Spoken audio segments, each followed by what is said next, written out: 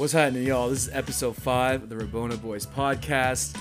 I know we're a little late. We try to upload weekly, but it was finals week. We got a little busy. You know how it goes.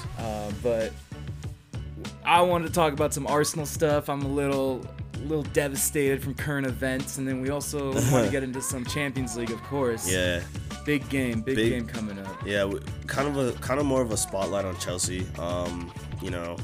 PSG, Man City, we kind of knew how that was going to go. PSG lost their heads, got really angry. Not really too much to focus on, but I'll tell you what, this Chelsea side, we've been talking about these guys have been building a Death Star low-key, and right under everyone's noses, these guys went ahead and got Darth Vader, you know what I'm saying?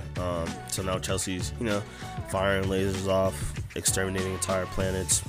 Chelsea's Chelsea, man. It's really fucked up. We basically get into it. We basically get into what it is about Chelsea that you kind of have to respect. Well, let's get into it. Let's rock.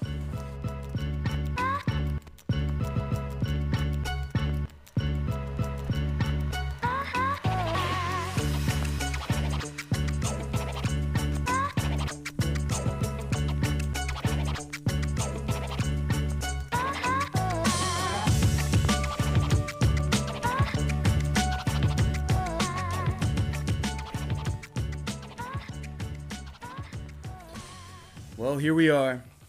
Another day, another episode. Man. I was a little down earlier, but we're bringing it back up. Arsenal Tings, Yeah. I think I want to start out just talking a little bit about Mikel, my good friend Mikel Arteta. Oh man. I backed this man.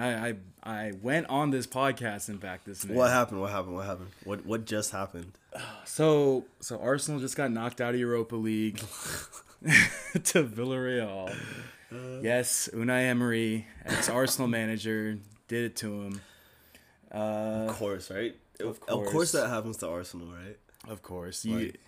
If there is a narrative to be written, Arsenal will fulfill it. Right. Arsenal will make sure that if you're playing Arsenal, you'll get a cool narrative. You'll break some record this year. I feel like everybody who ever left Arsenal on a bad note always got one over Arsenal. Dude, this season there are so many teams that are like, this is the first year a team has won at the Emirates since 1984. This is the first time Everton has beaten Arsenal twice in a season in history, or whatever the... So y'all are still trending downwards. Right. Like, you guys are still getting worse and worse. So here's my thing is like, Mikel Arteta, when he first came in to the job, Man. and this is why I had so much trust in him going forward, is because he came in January last season, and he brought in this structure, this no bullshit mentality. If you're dicking around, you're not playing. You're gonna do your job correctly. Baby Guardiola. Right. No bullshit.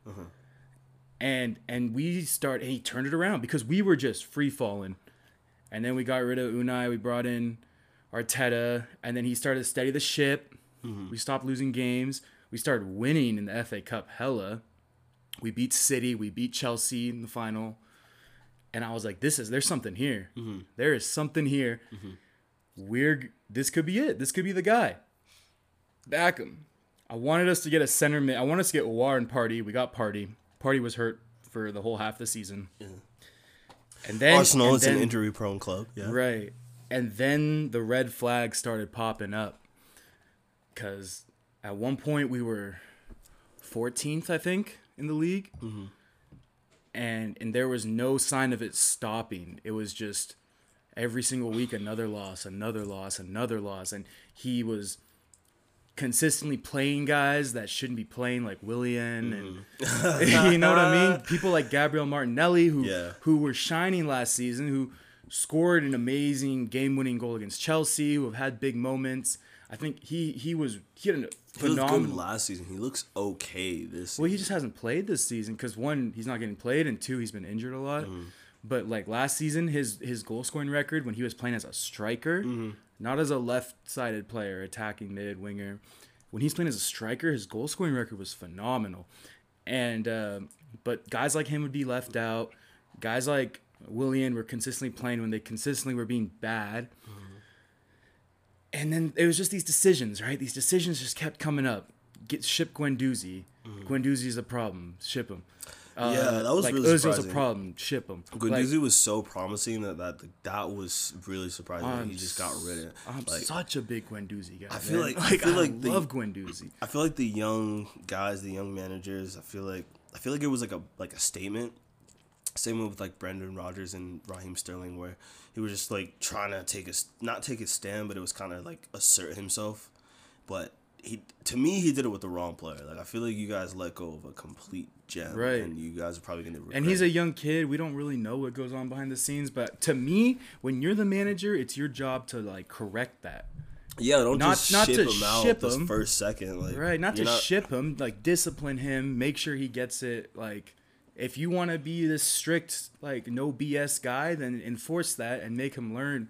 You know, it's Yeah. your job as the manager to not only manage the team but bring out the best in the I players. feel like if you ship a guy out on the same basis that you shipped out Guendouzi, I feel like you do that with a veteran. I feel like you do that with a guy who's older, who's close to his 30s, who might still be active now or still like be a hot Kolasinac should have been gone a long time ago, but It was just also we weird, didn't have a like, replacement for him, so that was a whole nother just issue. a kid. Like, you guys got rid of a kid. Like, A guy that we could have really used this season. you guys, like, it's called maturing. You know, you focus on a kid and you let him grow. You give him room to grow. You discipline him when you have to, and you let him. You know what I'm saying? Like, you show him what's right and what's wrong. At least at your club. So, but like these red flags were Fabregas popping was a up. hothead, Right. Yeah. right? Van Persie was a hothead when he first got to y'all. Yeah, he was just always hurt too, though. But yeah, I mean, these things were happening, but at the same time, I was like, okay, but we won the FA Cup, like, and I saw him do it convincingly. Like, we looked good when we were playing that 5-back, and I was like, we have something here. We have like direction, we have a structure, a play style, this counterattacking, defend in numbers. So what's the difference now? Well, it's just like throughout the season, he started switching to his 4-2-3-1. It wasn't really working. 4-3-3s, some 5-back here You and guys there. were using what before? Like when you guys were winning last season, what did you guys? We had the 5-back. Oh, okay, 5-3-2. Yeah. Okay. So, or Okay, no, okay. no. It was like a. A 3-5-2. It was like a. Well, there wasn't two strikers, but A 5-3-2-1. I'm trying to think. It was like a 5-back, but you have like 3 attackers also at the same time.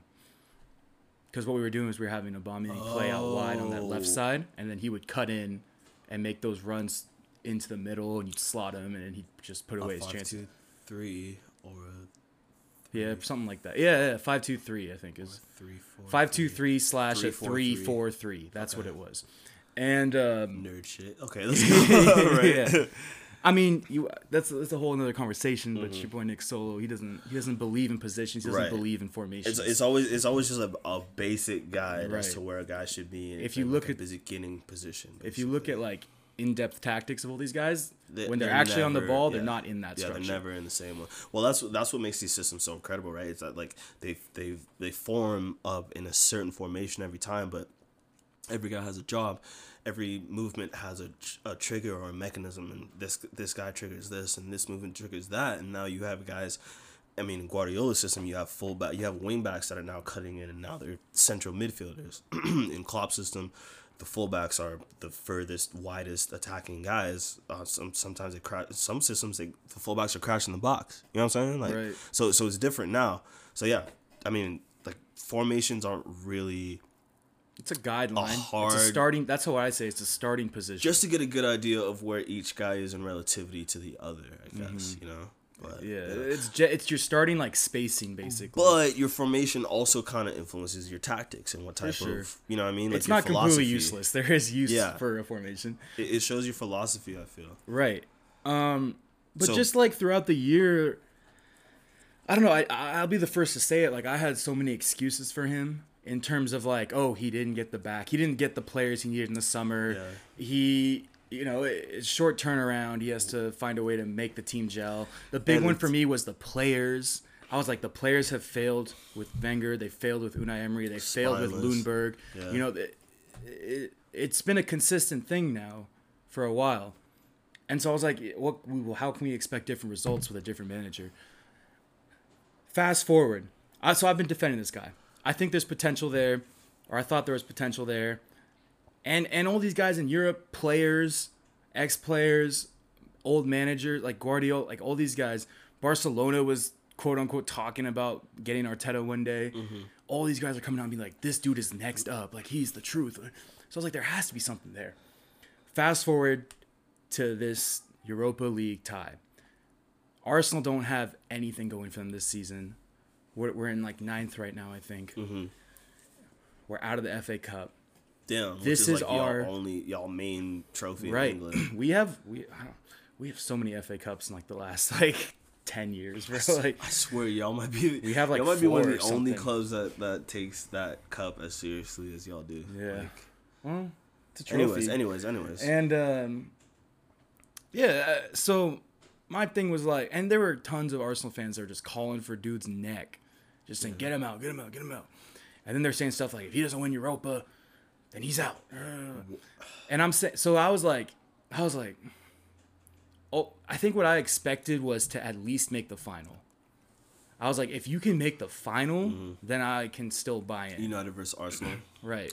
Plus, like, Villarreal aren't really known. Like, Villarreal were playing in Segunda Division, like, a couple of years ago. They were playing in the 2nd Division of Spain a couple of years ago. They've been dipping up and down, like, I forget about that. A lot of times. So, I mean, yeah, they've solidified a lot in the past few years, but it's kind of nuts that a team like Villarreal, yeah, that's a low-key kind of a bigger club than everyone expects it to be, but right. Arsenal. But when you look at like pound for pound, like Arsenal should win that game. Should be knocking them out. Right. And I remember watching it and just being like, I remember watching it as a neutral and being frustrated that you guys weren't really like getting anything. They play like they don't care. Y'all had one shot on target in the first half. Yeah. What?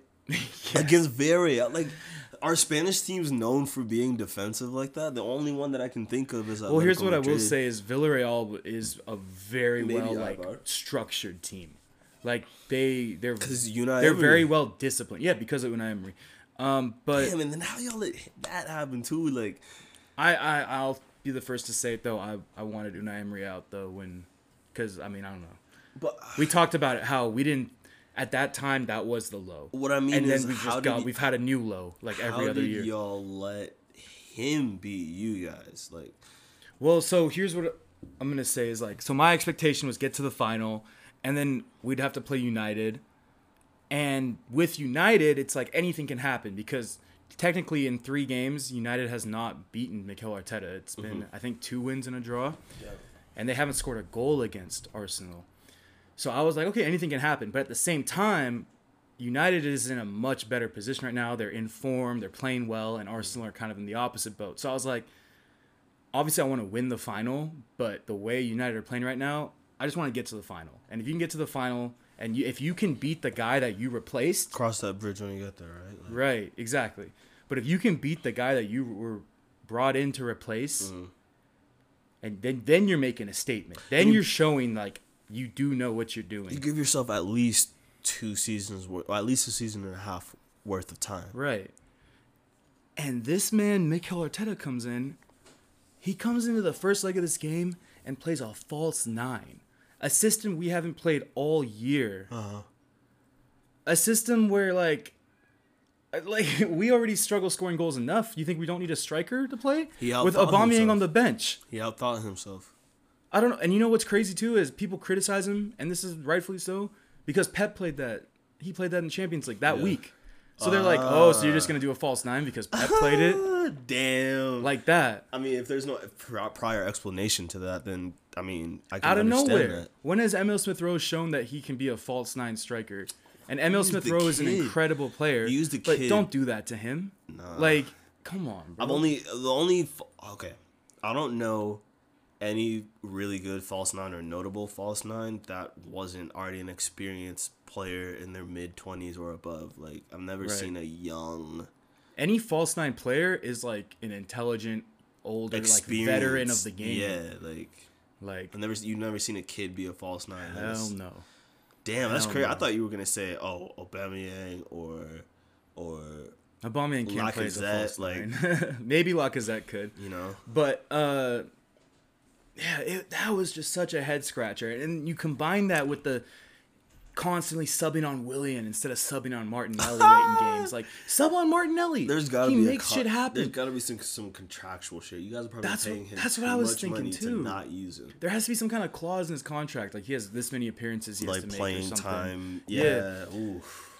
But like, you dig? Like you have watched Martinelli. Anyone that watches Arsenal and has seen Martinelli play is like, this kid wants to win. He's he electric. Fights. He hurt. Like he goes on. Electric. He fights for the badge. He's all bro. he's all willpower. He's almost like Guendouzi in that like he's all willpower, except he's different from Guendouzi in that he can channel that completely into like footballing ability. Right. Like you saw running, that cross his from that highlight his I showed passing, you. His shooting, like Yeah. he can do a lot. That highlight I showed you with the cross to Aubameyang. Yeah. Like that's a beautiful pass. Willian hasn't done that all year for us. Like what are we really talking about here? And it's these mind-boggling decisions like this. Is he a ball progressor? Is he a ball retainer? Is he a passer? Is he like a crosser? What does Willian do? Talking about Willian, yeah. Is he a shooter? Bro, I don't know. You know what he is? He's a fucking body. Like he's a body. Yeah, he's a warm body.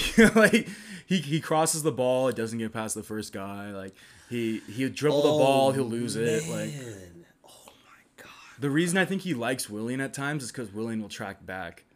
But that's stupid, right? You can teach that to Martinelli. Martinelli will willingly track back. Yeah, like I don't know. I have no answer for it. So I guess it's the fact that like Arsenal have so much potential in the players that they have, but like I thought Martinelli should have started today's game.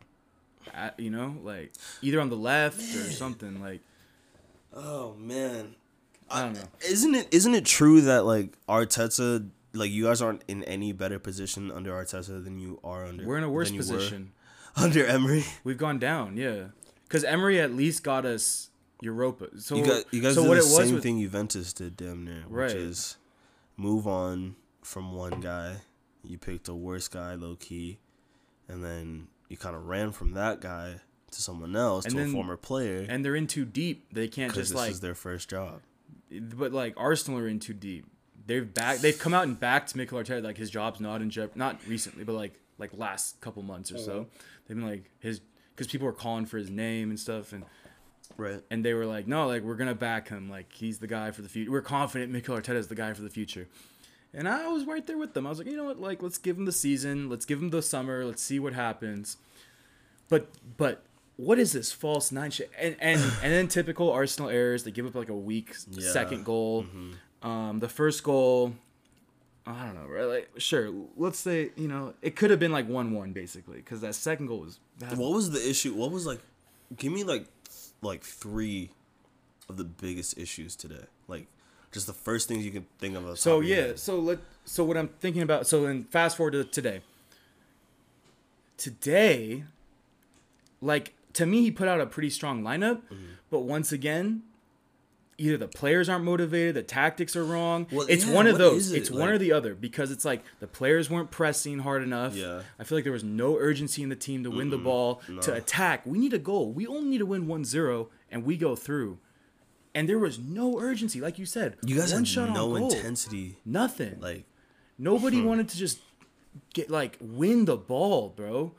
And I the only people I'll give credit to today is Leno and the two center backs. I thought the two center backs played incredible, and then Leno just didn't really make a mistake. But the rest of the he didn't have a crazy day. But the center backs, they dug deep. They won their headers. They got they got a clean sheet. So good for them. It's on the rest of the team, bro. Like there was no urgency. There was no desire to just where's that Liverpool mentality? Just go at them constantly, again and again and again. We need to score a goal, bro.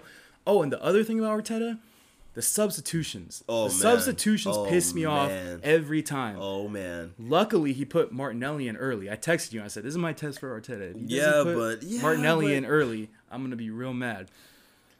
But to me, I'm left here thinking there's no way that another manager can't come in and get more out of these guys. There's no way another manager can come in and not be higher than 9th place. It's so weird because Arteta has definitely shown himself to try different things, but I still have this feeling that he doesn't know how to adapt. So that was the thing today too, is he did a new system today. where he had Party in the single pivot, and then he had like 2 center mids right above him. He either sticks like to something for way too long, or he just tries some crazy shit. And it's like I never see why like a are gradual. you trying that in the semifinals of Europa? Yeah, true. This is a cup competition. Like you can't. Finals against Unai Emery. Unai Emery knows what he's doing. I tell you, I will look. The biggest strike that I'll ever give a coach at this point, like just in terms of fundamentals, is a coach that outthinks himself. Like I've been bitching about this long enough where I just don't understand coaches who outthink themselves. Like, right. At the wrong moments, in the most clutch moments where you should be at your most objective, you're out here relying on superstition and gut feelings and luck and shit like that. And it's like, no, like pay attention to what's going on. You know what I'm saying? You need to have as much of an objective eye as possible. These motherfuckers. Same, bro. I'm about to start ranting about this shit again. Klopp versus Liverpool versus Real Madrid, the first leg. Mm-hmm. Why the fuck are you playing Jota instead of Firmino instead of Jota and Firmino? You're playing Naby Keita. Honestly, a lot of Naby similarities. Keita hasn't played a lot of similarities for a year, bro. And Naby Keita team. hasn't played more than one game at a time for a really long time. We bought this. He joined the team 3 years ago, and it still feels like he has yet to really make his debut. And he decided to start this guy right in a cup competition, and fucking call it playoffs if you want to. This is the time where you cannot afford to fuck shit up. If you're gonna experiment, you're gonna experiment with players that you can rely on in different positions who understand exactly what you're talking about. And so it kills me when Arteta is doing a whole new system. Yeah. Forget about a player here and there. It's a system. It's a brand new system. Mm-hmm. We haven't even tried this in the Prem. And you guys are kind of like a young team in general, so it's not like so you can't expect them to just pick players it up. who can just. I mean, your attackers maybe, but I feel like attackers. Even our attack is super young. Yeah, I was gonna say it's like Pepe, Saka, they rely Odegaard. And your attackers rely a lot on what happens from the midfield and the fullbacks, right? And your center backs. So if they don't get it right, then your attackers aren't going to get it right regardless. Yeah, there's just no urgency, and off rip, I just had this feeling like, I don't know if we're going to score today. Like, if we're going to score today, it's going to be off like a set piece or like a penalty or if you or watch like that. and see, my thing is if you're a fan of a team and you watch a bunch of games of that team, like if you're an avid watcher, then you're able to tell within 30 minutes what this day is going to be like. For some reason, I don't know what it is. Like the people that I'll always believe the most about a certain team are the supporters of the team, because they watch the team the most, they pay attention the most. You know what I'm saying? They have the longest memory, and they know what it is to watch a team and say, oh, we look like we're about to score today. Or right. It just doesn't look like, it looks like we're about to have a bad, like, I don't know what it is. Because I get that same feeling with Liverpool. No, yeah. I mean, that makes sense. And that's like that shit will make your heart sink. Right. When you look at your team, you're like, oh, I just don't know what Arsenal I'm going to get that day. I don't know if I'm going to get, like, pressing, super beautiful football, or if I'm going to get just lazy, everyone's acting like they don't want to be there kind of thing. What's the switch? Like is there something that you can tell that, like, motivates these guys or not? Nothing. It's just like, oh, I guess they decided to play today. Like, there's nothing. But it's bro. No offense to Villarreal, right? Like, I love their jerseys. I love the all yellow with the blue. Like, I think it's great. They're low key a way bigger club than people think they are. Like, they're low key cool as fuck. They are. But they are a team that Arsenal should be 100% like swiping aside. I think Arsenal definitely have a more talented team.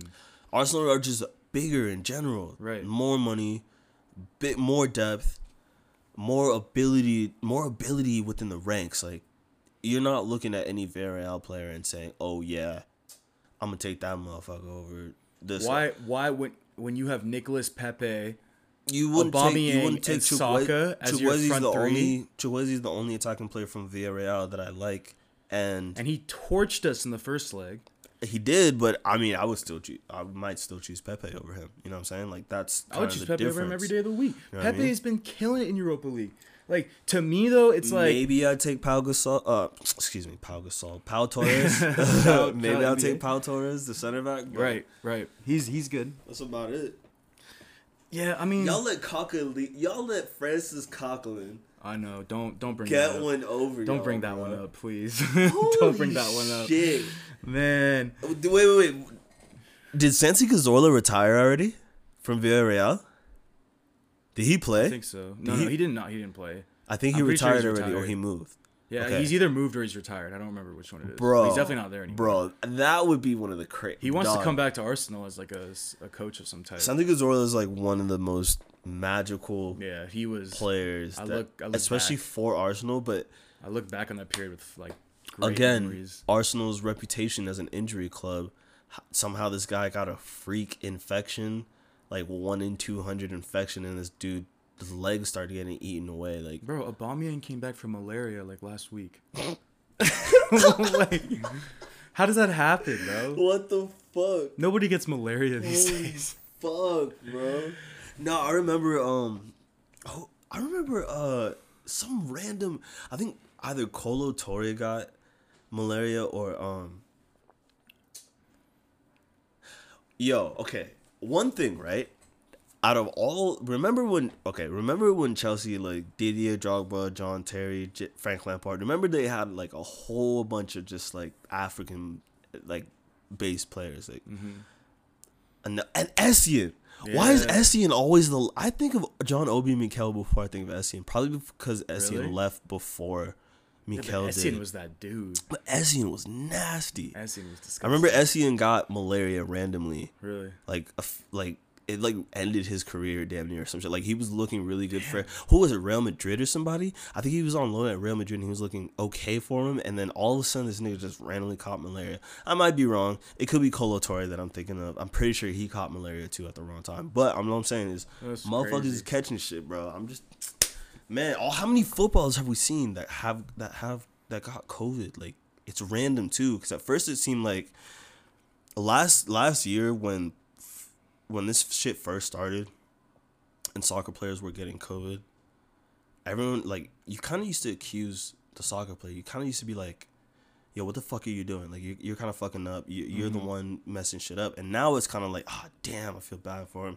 Yo, good luck. Like, Right. I don't know. Maybe I'm going off on a tangent here. I noticed this, but it's just weird. Like, I've already noticed, like, how different it is. Because I used to get mad as fuck at players for catching COVID last year. It's like, what the fuck are you doing? Stay your ass inside. Stop talking to people. You know what I'm saying? Yeah. But now it's kind of like, yo, it might be an unavoidable thing. They're forced to. If a dude catches malaria, bro, everybody was like thoughts and prayers, like, please get better. Yeah, because That's a hard thing to come mosquitoes are back the from. worst things on earth, and they'll find But you go 6 get a feet deep, fucking bro. shot before you go on like international duty or whenever the fuck you got it. Like, I guess so. Yeah. every time I went to India, bro, I got my malaria shot. Like Oh, I got yeah? like I had like 98 mosquito bites on my legs, and I counted them bitches one time, and like God, I didn't get bro. no malaria. Like That's the one thing that makes I don't me know. I'm not nervous. blaming Aubameyang. Forgetting it. No, He's had a really rough year. I can't really- with a lot of different things, so I hope he's dealing with it. But I can't blame a lot of the players who got COVID. Like Thiago got COVID. He's still trying to gel to a system, and he's trying to gel to a team that's not even performing as well as it should. You know what I'm saying? yeah, Like, I get it for some people. I guess to like bring it back though, like today was kind of my last straw. Like this was the straw that broke the camel's back. I know, man. Y'all Arsenal motherfuckers is way more ride or die, bro. Y'all say this every time, and then Bro, but y'all I come was one back. of the last people supporting this man. Like it was an unpopular opinion to be Who a are you Mikel supposed to Arteta get, bro? supporter. Like, why don't you just Literally chill and anyone, let somebody bro. grow? We dog? need a change though. We do need somebody. Let else. somebody grow, bro. This We is don't- the cycle of football, dog. You let somebody grow. We're out of Europe. We're a mid-table team. Y'all had Emery, who was doing better than that. So that okay. Y'all so got him out of there. I'll hear you out about that, but specifically through the lens of Mikel Arteta, I think it's time for a change. We need somebody with experience. I don't understand what. Look, Like, at I this get point- that at this everybody point, saw yeah. what happened with Real Madrid and Zinedine Zidane, right? Chelsea, Arsenal, and Juventus all decided to go get former players and make them a coach. Yeah. Chelsea, who is, yes, the most heartless out of the three, but also the most pragmatic, got rid of their guy early and said, fuck it, I'm going to go get a guy who's coached his way up to our Literally, level. it's because I've been watching Tuchel the last like couple months, and I'm like, we need a guy with experience. You need a guy who has been, go get And the Eddie reason, Howe but, if you have I to. backed Arteta because to me he was way better than Lampard because I watched that last season. This bit. man never coached. He had so much structure. Like we had yeah. a system, we had a way of winning There's games. There's that new manager bounce. I feel like every time you get a new manager, that's a fact. That's worth like a good 5 to 8 points. Even Freddie Ljungberg, when he just took over in like that for some reason, area, y'all were doing well. We won for a little while. You know what happened though? Y'all crazy. Same shit happened. Oh yeah. Players started just not giving a was fuck. Was he before or whatever the hell Emery? They're doing? Huh? Was he before or after Emery? He was after Emery. He was a transition guy. Whoa. So, because we got Arteta in January. Totally forgot about him. Yeah. Okay. And so he came in, and we had the bounce. And we were playing well. And we're like, okay, this is good. And then the same cycle happened that's happened with every other manager with these same players, where they just start playing nonchalant. It's like a rot. They start, yeah, the whole club's rotten. But like, it's just nonchalant, not giving a fuck attitude. Yeah. And you know what he did? He just, his last like game or 2 games in charge, he just played all the kids. He said, fuck y'all. And he just played all the kids. Because he knew the kids at least wanted to win. Yeah. You know? And so that's why I have my problem with Arteta, bro. Like, why are you playing Willian? Willian hasn't even scored a goal for us all year. Like, it's crazy. Willian has officially hit the age where he can only get worse. And what's crazy about Willian is that he's only been getting worse for like the past 5 years. Bro, Danny Ceballos. Last time Willian was good. Danny Ceballos, Willian, Granit Xhaka at times. Gary Cahill was on Chelsea. Gary Cahill was amazing.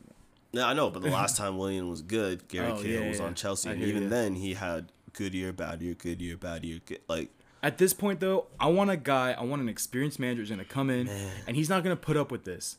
Like, if you're gonna like dick around and not care and play nonchalant, he's pulling your ass. I swear, and he's wasn't Arteta that guy? Wasn't he trying to do that? But that's how it was. Yeah, that's what I'm saying. It's like with the 3-back, 5-back thing we were doing. Yeah. Like, we were pressing hard. Like, every single game, week in, week out, just running at dudes, like, winning the ball and countering hard through Aubameyang. And Aubameyang was shining. Your team might just be fatigued. I mean, he might just be reacting to how tired you guys might be. You guys don't really have that much depth. You guys are an injury-prone club. You guys have to, like, mix and match, pull guys, plug guys to replace whoever gets injured. Like, it could be the fact that he doesn't trust his bench enough to really rotate. I think he rotates the squad though. Like during the, it does seem like he does do that, during the Premier League though. Like he rotates the squad for sure. Like Martin, but that's the problem, bro. Is you see Martinelli starting against Newcastle, and you're like, fuck, Martinelli's not gonna start against Villarreal now. You just know. Gabriel played. You're like, Gabriel's not gonna play against Villarreal. He Danny Ceballos, like, he rotates the squad. I'll give him props for that. But at this point, it's like, I don't know what he's trying to do. I don't know what system he's trying to play. He's just changing shit too much. He's not giving the right guys the right opportunities. Like, any Arsenal fan will tell you, he's getting that Tinkerman. This dude is better than this dude. Like, Martinelli is clearly better than Willian. So why isn't Martinelli playing? Like, it's just these little things. And I'm done. I think I'm done, bro. I put my statement out. I think I'm officially Arteta out. Jeez. I didn't want to be that guy, bro. A year and a half. 4 months? Year and a half. I didn't. Yeah, bro. Again, I didn't want to be that club. I didn't want to turn into like what Chelsea was in the past when they were just flipping managers every 9 months. Yeah. But I don't think this is gonna work. You guys gotta find someone young and promising, or not even young, but just someone promising. You guys gotta have. You guys. Oh, man, I would take anyone, bro. Arsenal. I would take Arsenal Conte. I would take Allegri. I would take anyone. Bro. Arsenal fans are such an anomaly, in that you guys have like so much faith in your club. You guys have been loyal to your club, like through the worst, dumbest shit. Like, hey, Arsenal fans are the most loyal. But shout out to Hugh Wizzy. But the most loyal. Y'all want motherfuckers gone like that. Like, you guys have the least. Not really though. Not really. Arteta's had a season. Only recent history. And this is only honestly, recent history because it's only Unai Emery and Arteta. You also have to think about what type of season this is. We had Wenger, who was like the second longest serving manager in the Prem. You have to think about what type of season this is. These guys are playing 3 and 4 games a week. Like, this is an anomaly of a season. Next season, who knows if it's going to be any better? It might still be compressed to make room for the World Cup. Who knows? But like, but you understand this is new territory for Arsenal fans. But this is a special season. Arsenal fans are used to consistency. They're used to like Wenger being the guy. At least y'all finished 4th. All the damn, doesn't 4th sound really good right now under Wenger? Bro, I need to pull up this tweet, bro. Oh man, that's crazy. Yeah, that's a long ways away. There's a lot of clubs with a lot of similarities, right? Where I think I think your guys' situation on the field is a lot like Liverpool's, where it's an injury. Well, you guys are an injury-prone club, but Liverpool always buys a lot of injury-prone players for some dumbass reason, and then Klopp plays a style that wears injury-prone players down all the way, and then not only that, but he doesn't really have any depth. And then, hang on, let me take a look at this tweet I saw. Ah! Wenger was a miracle worker. Okay. He was a miracle worker. Okay, these are the names that were on this club. Fabianski, Johan Juru, who I don't know any time I've ever seen Johan Juru and he's ever looked good. Ever. Oh, Laurent Koscielny, of course. Sebastian Squillaci? Yeah, he was always like that third rotation guy. A center back? Yeah. So let me preface this. This isn't really our side. This was like a cup side. I know, but this is like a bad Per Mertesacker. Like, this is your depth. This is when we had like Per Mertesacker and like young Aaron Ramsey. I don't even know who. We had a couple other good pieces, but this was part of our team, and he would win Alex games with this team. Oxlade-Chamberlain as a right winger. This guy looks like he's 13. Frimpong. What was this guy's name? Emmanuel Frimpong. Oh, man. Or Manuel. I don't remember one of them. But. I remember this kid was like Dench, and like this guy was like super okay. Francis Coquelin, who y'all talked so much shit. Y'all just lost potential. And then Francis Coquelin came in, and it's like, oh, Francis Coquelin has hella potential. And then y'all just lost to Francis Coquelin with Unai Emery with Villarreal. Yossi Ben Ayoun, that was a loan. Wait, he played for Arsenal? Yeah, loan. This guy played for Liverpool, Chelsea, and Arsenal, and was good for half of one of those he was clubs. Pretty subpar. Yeah. Marwan Shamat. Right. That's pain. Wow. That's pain right there. And Young Drew Park. You can't hurt me. Ben. Oh my! I've been through it. Yo, y'all gave Park the number 9 jersey. Yeah. Yo, Arsenal has signed at least like 6 or 7 Asian players in the last 5 or 6 years. See, this is why I say though, and not one of them has ever played for us. This is why I say though, we have spent money. Because you look at that team and you look at our team now. But on what though? Well, on what? We bought Lacazette, we bought Aubameyang, we bought Pepe, we bought Partey. We've spent what all those money. Guys are? Those guys are attacking players and complementary midfielders. You guys need base structure. Like the money that you guys are spending on those players, you guys damn near should have spent that money on. And that has historically your always spine. Been Arsenal's problem. They've never spent big on a center back. Tony Adams, you guys lucked out on. Right. But Kolo Touré, Sol Campbell, right? Like you guys did used to have good center backs. Yeah, but it wasn't like William Van Dijk Gallas, signings. I think, you know, it wasn't just cash out on a center back. They've never done that. They always just Arsenal buy attacking scouting players. Is super suspect, bro. Super now suspect. Now it is. Like you got like a lot of your best players because it's all changed with the ownership, bro. Or, it's all changed with the ownership. And that's the thing is Wenger had full control over transfers. And it's also crazy. I never knew that Stan Kroenke took over the club the year after you guys won your last ever major trophy. Like you guys have won a bunch of FA Cups since then, but I'm pretty sure 2007 was the last time you guys won some type of trophy, some type of big ass shit. Or that was the last time you guys I think we finished won top league 3 or some shit. Yeah, something like that. And ever since then, something like that. Yeah. Holy. Yeah, it's been a decade now of Stan Kroenke owning 100%, and you guys are just trying to. It's like Juventus in how you guys had one manager there for a long time. His style kind of started getting old. He started getting found out, and instead of maybe backing him in the transfer market or giving him time to adapt, in Arsene Wenger and Massimiliano Allegri's case, you guys went and bought a new guy. Started getting found out, but at the same time, I've mentioned how literally he had to sell his best player every single year to fund new transfers the next year.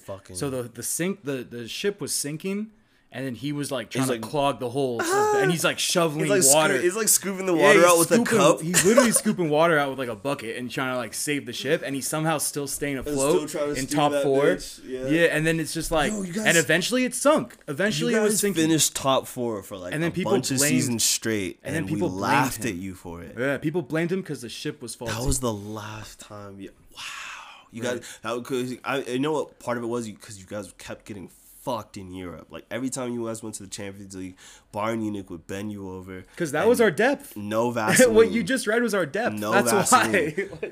But this man still managed to steer y'all to 4th place.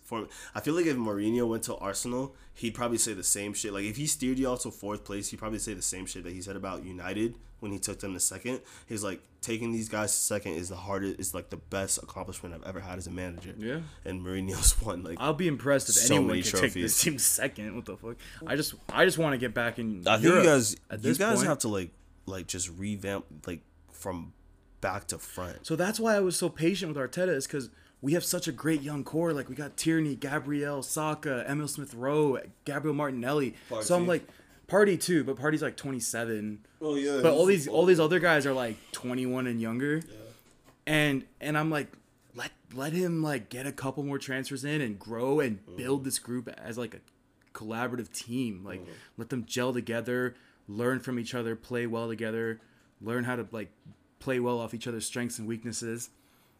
But I just don't see the confidence in terms of the tactics anymore. I don't see the confidence in terms of controlling the locker room, controlling their mentality. Why do they not want to win this game? Right. Why are they playing like they don't want to go get a goal right now? Like That's the same. somebody has to motivate them. Same question and I maybe it's had. unfair to blame Arteta, but somebody has to do it.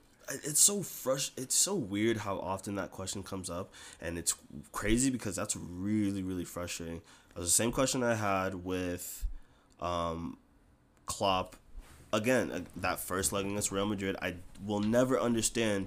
As bad as Klopp's tactics might have been, how did the players manage to make shit worse? Like, how did these players who have been so full of confidence and motivation for the past 3 and 4 years not even have it within themselves to try and play better? Like the thing about that first leg, and I know I keep bringing this up, but I still can't get over it.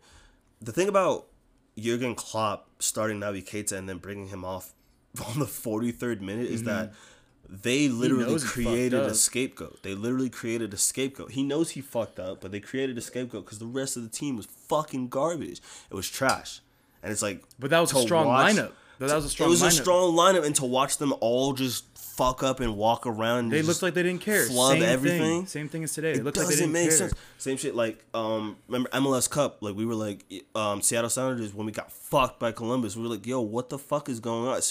I hate to call him out, but especially Jovan Jones. We were like, yo, where's the motivation? Where's the like? Why are you walking when they're scoring a goal on us? You know what I'm saying? Like, where is that level of just commitment? But we don't know, bro.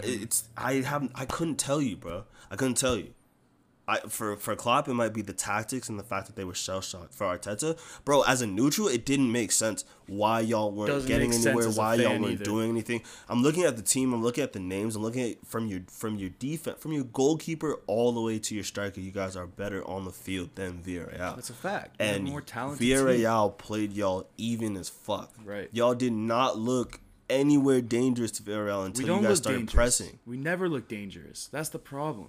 I've never looked at Arsenal. I haven't been nervous about Arsenal probably since Samir Nasri left. Like around that time, like I think I was really watching soccer like his last season for you guys, and I just remember seeing him and being like, okay, this guy is like really fucking He's good. Like, crazy. Holy he was shit. So good. I was like, okay, Arsenal got a new guy. Like I know they just lost Fabregas, but they're good. They got Nasri, they got Clichy, they got Manchester City bought all your guys, right? But right, Barca too. I haven't felt you guys were dangerous since he left. Mm-hmm. You know what I'm saying? Like I haven't played it. I mean, Liverpool usually spanks Arsenal, but I haven't looked at you guys. Hey, and been you like, know what damn, though? y'all are I'm pretty sure dangerous. that game. I'm pretty sure Arteta was like 2-1 or something, or 3-1 with Klopp. Maybe before that game, and then you guys spanked us, and you guys spanked us the game before that too in this season. So, no, maybe it was like 2-0 then. Before because last season, surprising and shit, right? Right. Yeah, man, it doesn't make sense sometimes, but you know what it is? The squad needs refreshing. Yeah. Well, we have a young core, so let's lean but into you guys, it. But let's you guys make the right You guys signings. have old guys who aren't convinced. That's true. Guys like to walk around and, you know what I'm saying? There's no leadership, bro. Like no leader, no matter. And granted, Xhaka might be your guys' the closest thing to a leader, but that dude's also crazy, and he's also maybe not nearly as good as he needs to be a leader of the team, of the rest of the team. I'm not convinced on Xhaka. I haven't been for a while. A lot of people think he's like the reason Arsenal have any success. I don't know, bro. I don't. You know what? Y'all don't even need a dick. You guys just need a winner who like won't take no for an answer, like someone who will take control of the game and just lose a tooth. Sadly, Aubameyang's not that guy. But I mean, I've never seen anything in his career. He moved to you guys near the end of a little before he was 30, right? He was like 28 or 29 or something. So okay, so that. Oh yeah, sorry. The latter years for a striker, especially, or for a forward, that's definitely the latter stage. But of your career. like I said, he's that Jamie Vardy effect. Like he's just been getting better true. and better and better. The fast, skinny guy who's just getting better. But again, nowhere in his career ever did it ever come up, or did he ever give anything to suggest that he was the type of player to pull the whole team over the line. He was always a complimentary piece, right? Like, I mean, he's a star. He's a fucking star. Yeah, that's true. But I mean, he dragged you guys to the FA Cup, but the league is completely different. Yeah, he's not the motivator. Right. Tierney is the motivator. Is he? Tierney needs to get the captain's armband. You know what? Every time we've been down a goal and then he'll come up and make an assist or score a goal, you see him just be like, let's go. He's grabbing the ball. He's trying to get everyone motivated. You guys need a midfield general and you need a type A center back. Yeah. You need an A personality. You need a Vincent Kompany. And another attacking mid to balance out Emil Smith Rowe. And maybe another striker if Lacazette's leaving. Before those two, you need a midfield general. I don't care if it has to do with pace. I don't care if it has to do with positioning. I don't care if it has to do with passing. You need someone who can take control of a game in the midfield. Because you guys' midfield is too passive, too slow. Yep, it's a fact. You guys don't have anybody who chucks somebody on their ass. But you guys also don't have anybody that's gonna like clap and like get niggas motivated and say, yo, buck up, like let's get it. Like I don't know, I can't look at y'all squad and just be like, yeah, he's a motivator, he's gonna get in somebody's face and be like, yo, you need to stop fucking around and do your thing for this club. You need to get out. Like, who's gonna do that for the club? Y'all had what? I'm not a Arsenal fan from the 90s, but as far as your captains that I can think of, you guys had Tony Adams, yeah. Patrick Vieira, Thierry Henry, Cesc Fabregas, Robin Van Persie. Mm-hmm. That's a really good stretch of captains. All those guys are like, we have to go. We have to less go aggressive and probably what was Jens Lehmann ever a captain for you guys? Oliver Kahn was a crazy. Because he was during the Invincibles era. Yeah, but that's a really good stretch of captains. Yes, I guess the level of influence or the level of aggression kind of decreases with each captain as you go on. But I haven't seen you guys. Van Persie was a sneaky diehard competitive guy. Yeah. Like, but then he was like, I'm gonna get this done. We're gonna get this done. And then after that, Koscielny and Per Mertesacker, they were all right. Yeah. Like, they weren't world beaters. Vermaelen, if you want to include him, I guess he kind of left. He was the captain. He was, but honestly, he wasn't prominent enough. His best seasons was like those last 2 seasons for Arsenal, and then or last 2 or 3 seasons for Arsenal, before and then Barca. Man, but I mean, yeah. An Arsenal fan, So who do you want? Who do you think? I want Aouar, bro. No. I've said this so many times. I want Aouar. What manager do you want that you think can elevate the club that won't take no shit from Stan Kroenke, who's like this weird king in a castle, who won't spend money unless you come with like a huge ass PowerPoint as to why? Which I guess I can't be mad at him. Tell him why he's spending the money. Get Daniel Ek in right now, bro.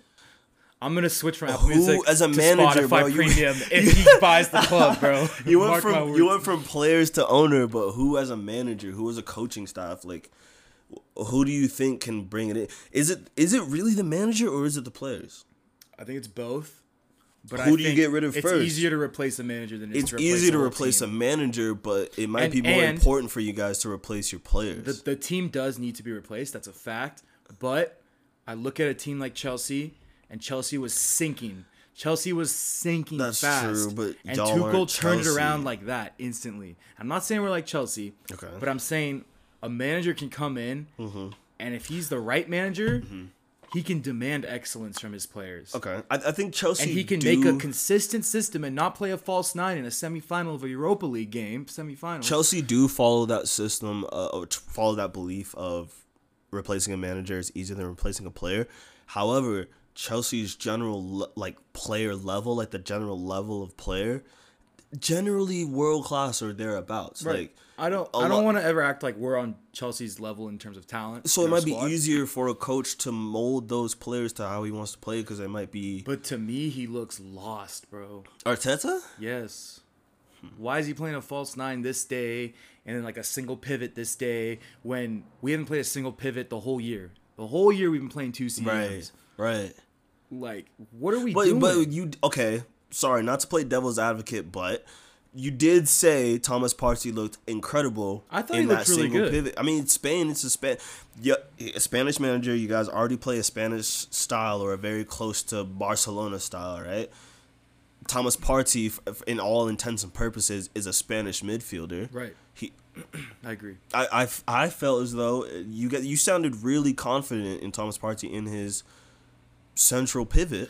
I thought he looked really good in the single pivot. It allows you guys to throw more attackers forward. Exactly. That was my thought process too, is what this does is it allows Odegaard and Emil Smith-Rowe to just push up and get involved in the attack, do their quick 1-2. Get in the mix, 1-2, unlock the defense. Flying at the line, you know? Especially because you don't have to have another guy stay back. Just go.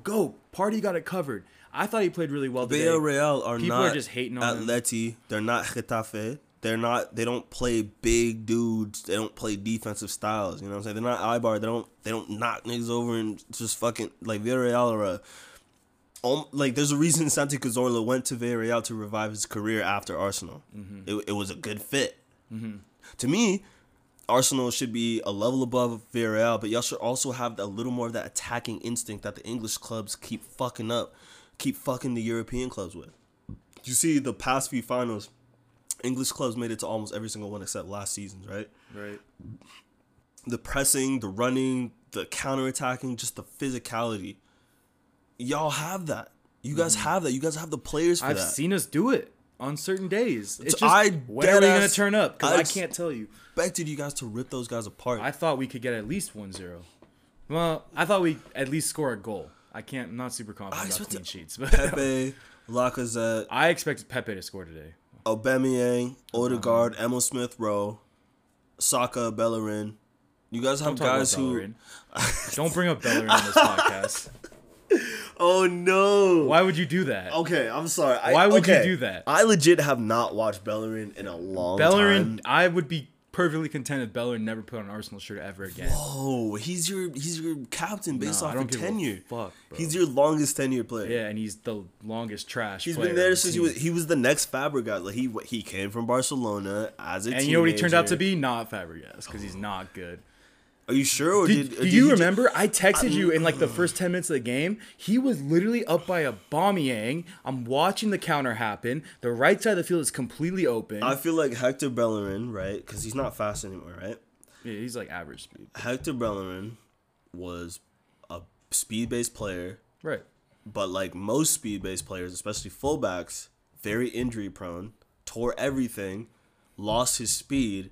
But I also feel like Arsenal never even tried to show him how to change his style to fit his shit. Like to change his style to be a more effective fullback. I just rely don't more think on passing, crossing, positioning. I just don't think he has the skill set to do it.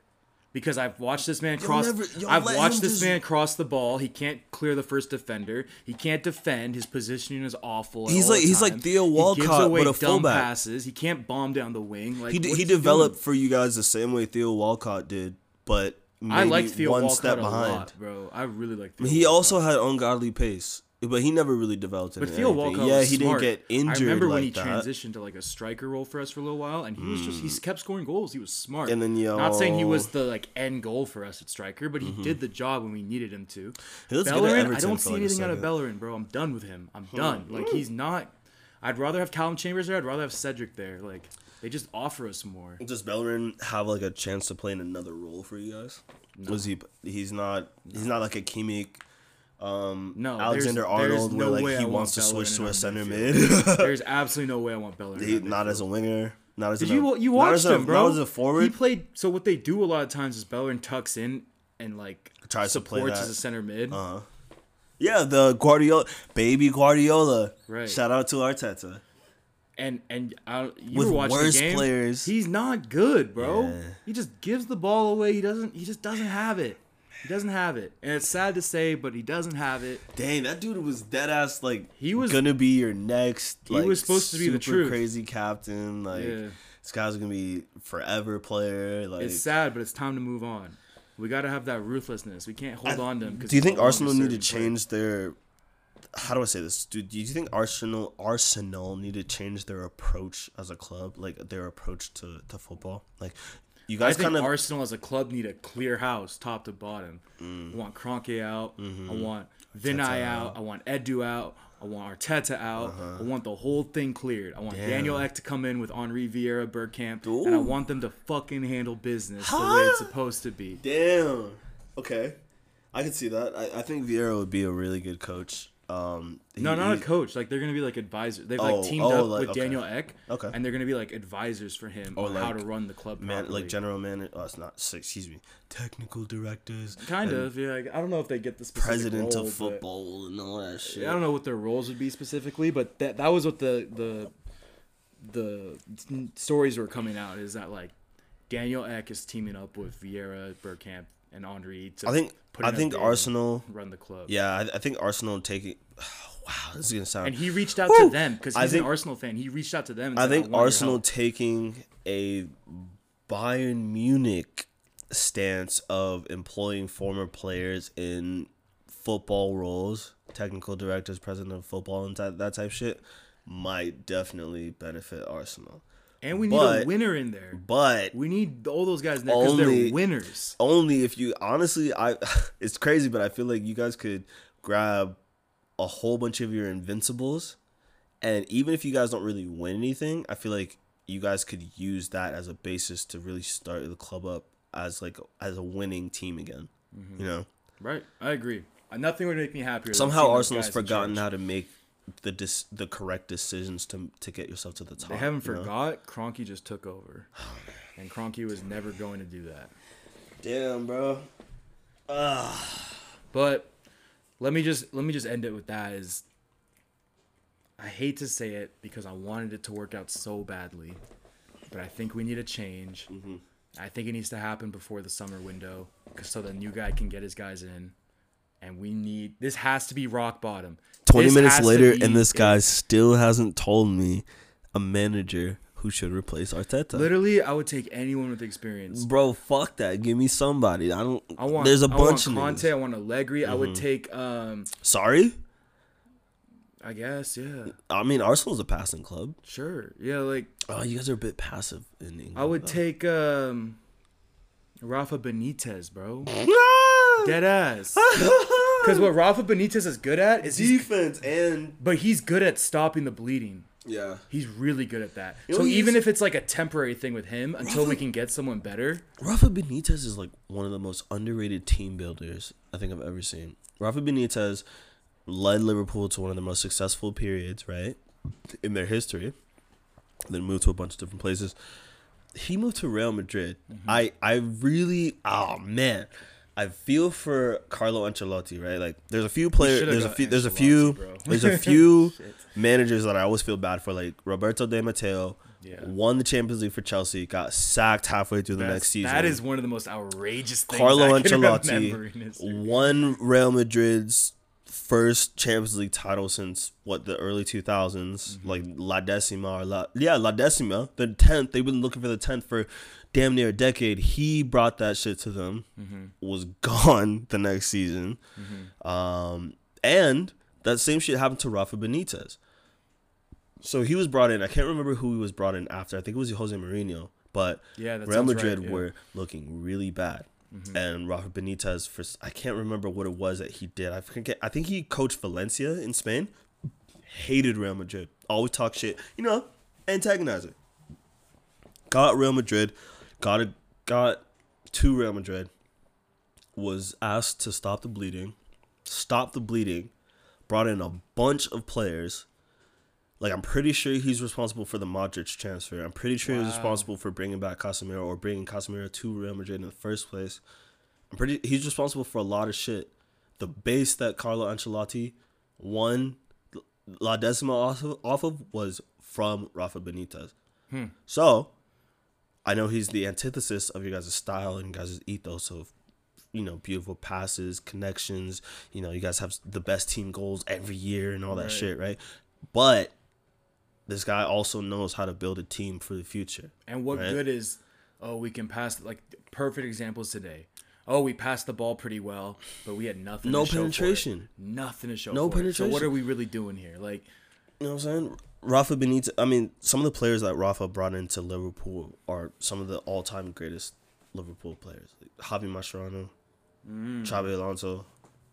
Steven Gerrard kind of really, really kind of exploded under Rafa Benitez, as far as I'm concerned. Like, they had John Arisa looked incredible. You probably don't even know who that is, but that guy was crazy for Real Madrid. Like, Liverpool. I'm pretty sure, I might be wrong, but I think Fernando Torres I think Rafa Benitez had something to do with Fernando Torres. I could be right. Wrong. I could be wrong. I think that was right around the end of when I think he left after Torres came in. I can't remember specifically. I can't remember. I wasn't paying. I was a child. Let's be real. I started paying attention to Liverpool at the end of Kenny Dalglish's. I think I started paying attention to Liverpool right when Kenny Dalglish came in, because then they bought Joe Allen, Jordan Henderson, Stuart Downing, and I just remember clowning these niggas the whole time. I remember being a little kid. I was telling you, shit. We went to England. We went to London to visit my family, and we're in Heathrow Airport, and my mom got me one of those soccer magazines, and the front cover was Fernando Torres coming to Liverpool. Bruh. And I'm a little tiny kid, bro. I don't remember who the manager was, but I remember that being such an impactful moment. I was like, and then I started watching him more, and I was like, this dude is incredible. And he fit that Liverpool ethos of just straight attacking, just no matter what. Fuck it. Even if we're losing, attack. If we're winning, attack. Torres will just if we're killing them. You fall asleep for 2 seconds, Torres will score a goal on you. Oh, God. It says something. Okay, look. It says something that I still can't decide whether I like Fernando Torres by himself or Luis Suarez and Daniel Sturridge together. In terms of some of the best Liverpool, the best Liverpool attack before now. You know what I mean? That's one guy versus one of the greatest strikers in history and a really, really good Fernando Torres is forward. A goat. He's a goat, man. He's something else. Chelsea broke him, man. But Chelsea break all their strikers. Speaking of breaking their strikers, Chelsea, Man City. Yeah, let's talk about it. Holy crap. Timo Werner got a goal. Yeah. I told you. Look, man. Let's go. Look, man. I told you. Timo. It's Timo time. I told you. Chelsea, ever since Didier Drogba left, no one has ever been able to fill that forward striker role properly for Chelsea. As good of a club as they are, even before Didier Drogba, these guys had... People don't remember that these guys had Hernan Crespo. Anelka, Kalu, Maluda. But Anelka was good for them. He was good for them, but... Well, he played on the side of Drogba. He had Drogba. Drogba was one of the few forwards there that actually flourished. Right. Drogba is definitely the defining moment of Chelsea. He's the pivot point of Chelsea history. You know what I'm saying? Chelsea had Shevchenko at some point. Yeah. People don't remember that. You know what was he not good for Chelsea? No, they had. Okay, am I tripping? I don't think. Shout out to all my Ukrainian homies in Fed. I don't think Shevchenko. Right. I don't know if they had Arjen Robben. Am I tripping? I think they had Arjen Robben. They had Robben, didn't work. Right. They had Hernan Crespo, which still to this day doesn't make sense. He didn't work. Hernan Crespo, there used to be another player. Was it Batistuta? Did Chelsea have Christian Vieri, or am I tripping? I might be tripping. Nah, that's too far back for me. That's too far back. Yeah, I don't know. Anyways, the point is Chelsea have every once in a while get a really good striker, but they just break them. Fernando Torres, Diego Costa was good for a couple seasons, and then he was trash for more seasons. I said this to you before, though. I think Torres was broken before. Yeah, that's why Liverpool sold him. And y'all cashed out. Shout out to you. You guys made a good fucking move. I told you. You'll never be better than the Iwobi move, though. That is the best move of all time. Oh, man. It was like Everton are suckers. 40 mil for that. Everton are fucking suckers, bro. Bro, poor Everton. Poor Everton. They do this to themselves, bro. You just look at their lineups and you just start laughing. You're like, look at these motherfuckers. My homie Paul, we talk about Paul. How many? Shout out to Paul. Bro, Paul's an Everton fan because he loves James. And he's always like, fuck Alex Iwobi. I hate Alex Iwobi. Everton has had a promising lineup for at least a decade in the Premier League. Like, every time you look at their lineup, you're like, oh, these guys should do well. And then by the end of the season, you're like, oh, these guys are all trash. All right? Yeah. I've never been scared of Everton. Well, aside from when they, they're a good team, man. They're a fun team to watch. They were supposed to be really dangerous this season, and they're not. I want to get Calvert-Lewin. I want us to You want him? I want to take Calvert-Lewin. You're not gonna big dick Everton like that. Yeah. Everton's not gonna still dominate. Yeah. Calvert-Lewin. No. We have to. Not to Liverpool. We should. To Liverpool. He'll go to City before that. No, he won't, because they're gonna get Harry Kane. He'll go to United. He'll go to United or something, bro. He'll probably end up going somewhere like that. He might go to Chelsea. Yo, could you imagine that? All right. Would be wild. No. Speaking of Chelsea, fuck it, dude. Let's get into it. Look, what have we been saying? What have we been saying for this entire season? Tuchel is the Messiah. Well, okay. Before that, Tuchel is my dad. Before that, before we even started recording, we said that Chelsea low-key has a great squad, and all they need is a really good manager. Right. And I remember Tuchel was literally one of like 2 or 3 managers that we said we did not want Chelsea to get, otherwise it's a wrap for everybody. As much as we dislike Chelsea, as shitty as they are, as annoying as their fans are, Chelsea get it done. Chelsea win shit. They do. Right? They do. We saw it when they lost out in the Champions League, built up a few seasons, came back, and somehow gritted their teeth versus Bayern Chelsea Munich. are such a good bounce back club. Like they falter a little bit and then they're right back in the mix. Exactly. Fail, like I love banter era Chelsea, right? But the reason it never lasts long because they always bounce back. And remember, we said this. Chelsea's always scary once they bounce back. It's never banter and they're kind of good. It's banter and they're about to win the league and Europe and this and that. Like you know what I'm saying? And now Chelsea, you know what I'm saying? They low key already got the squad. Chelsea's one of those teams where deep right now. Chelsea's one of those teams where it was one of the first teams that took away player selection or player scouting from the manager. They're one of the first teams to start handling that shit by themselves, right? Now we see it with Bayern Munich, Real Madrid, even Liverpool, where the team and a board, a president of football, a certain technical director will bring a player in outside of what the manager may want or may not want. You know what I'm saying? Mm-hmm. So now, but Chelsea's also really pragmatic and smart as fuck, right? Mm-hmm. They're a really non-emotional front office. Like I told you, like ruthless. These guys, it's a business. Cutthroat. It's a business. You bring your emotions to Chelsea, you gonna get hurt. You're gonna get hurt, you know bro. Like you're gonna be in your car listening to Drake on your way home when you get fired. You know what I'm saying? When you get fired for no reason, motherfuckers get rid of you not even because they don't like you, but because somebody else is better. I told you, Chelsea has like a recruitment policy the same way Real Madrid does. However, Chelsea's one of those clubs where they will not get rid of a player that they know is quality. They won't get rid of somebody that they know is a really good asset to the club. So you have... Except for Kevin De Bruyne, Mo Salah. Yes, facts. No, you're right. I love to bring that up. But... No, for the most part, you're right.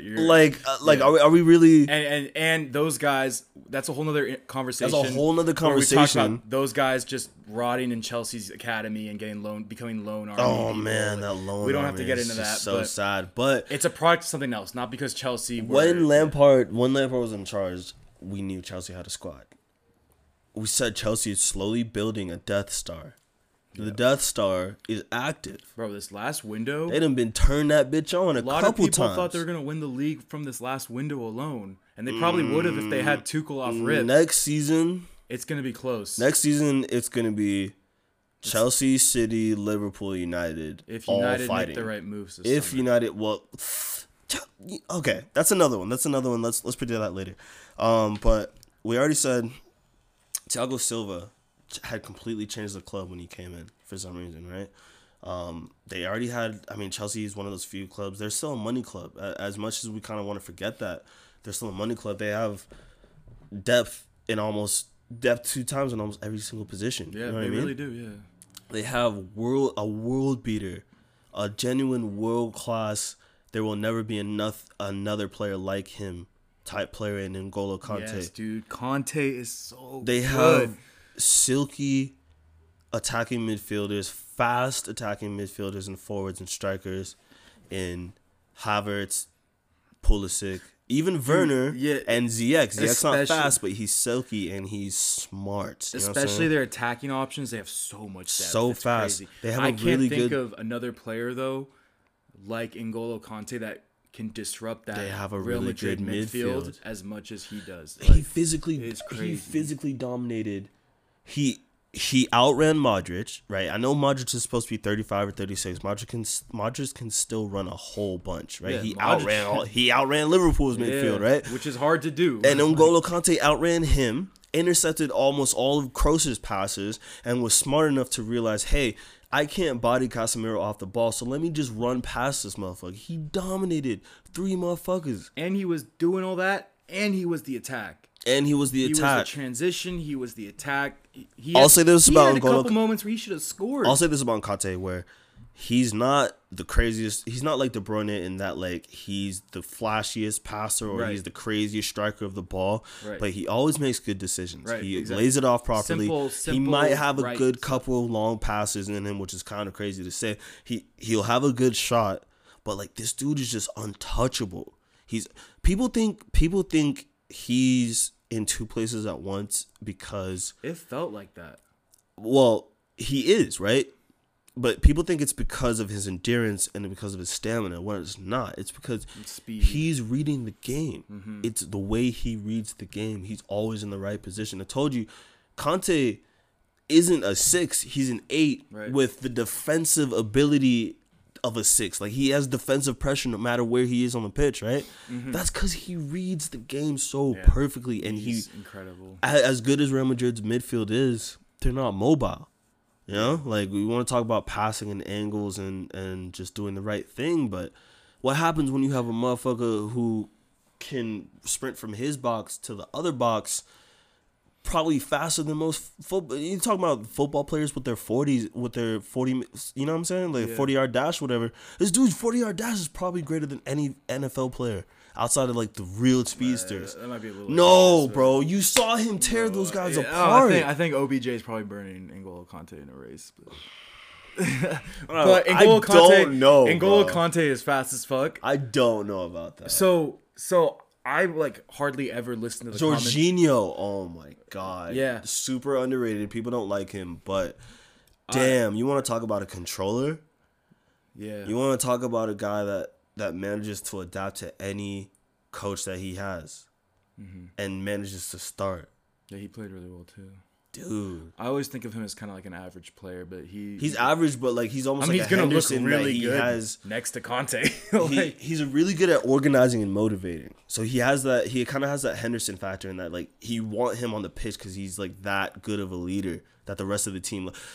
Bro, there's so many places all over Chelsea that I want to talk about. I want to talk about Pulisic. I want to talk about Mount. I want to let talk me say about this real Rudiger. quick. If we're talking about the matchup, is I almost never. I want to talk about Mendy and Silva. Right. I almost never listen to like commentary when I watch soccer. I always like play music or something. Yeah.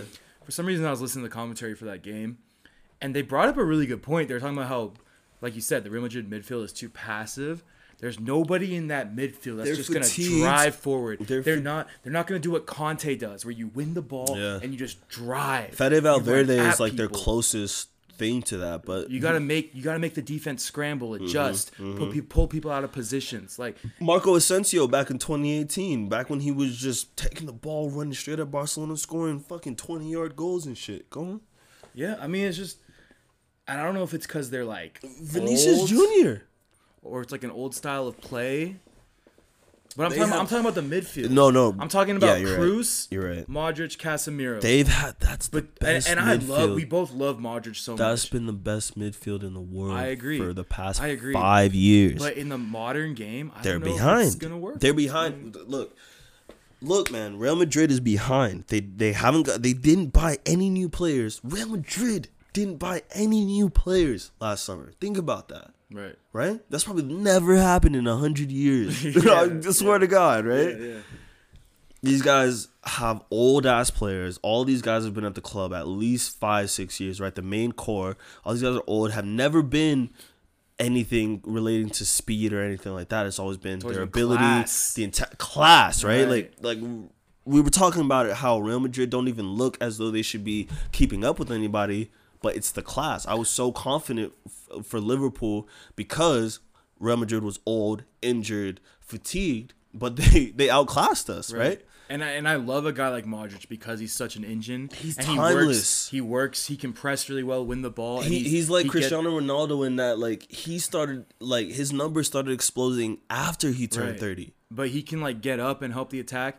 But there's a difference between what Luka Modric does when he gets up and like N'Golo Kante or Paul Pogba for France. Paul Pogba's a great example. Like those guys that can just get into the attack. Moussa Dembele for Tottenham.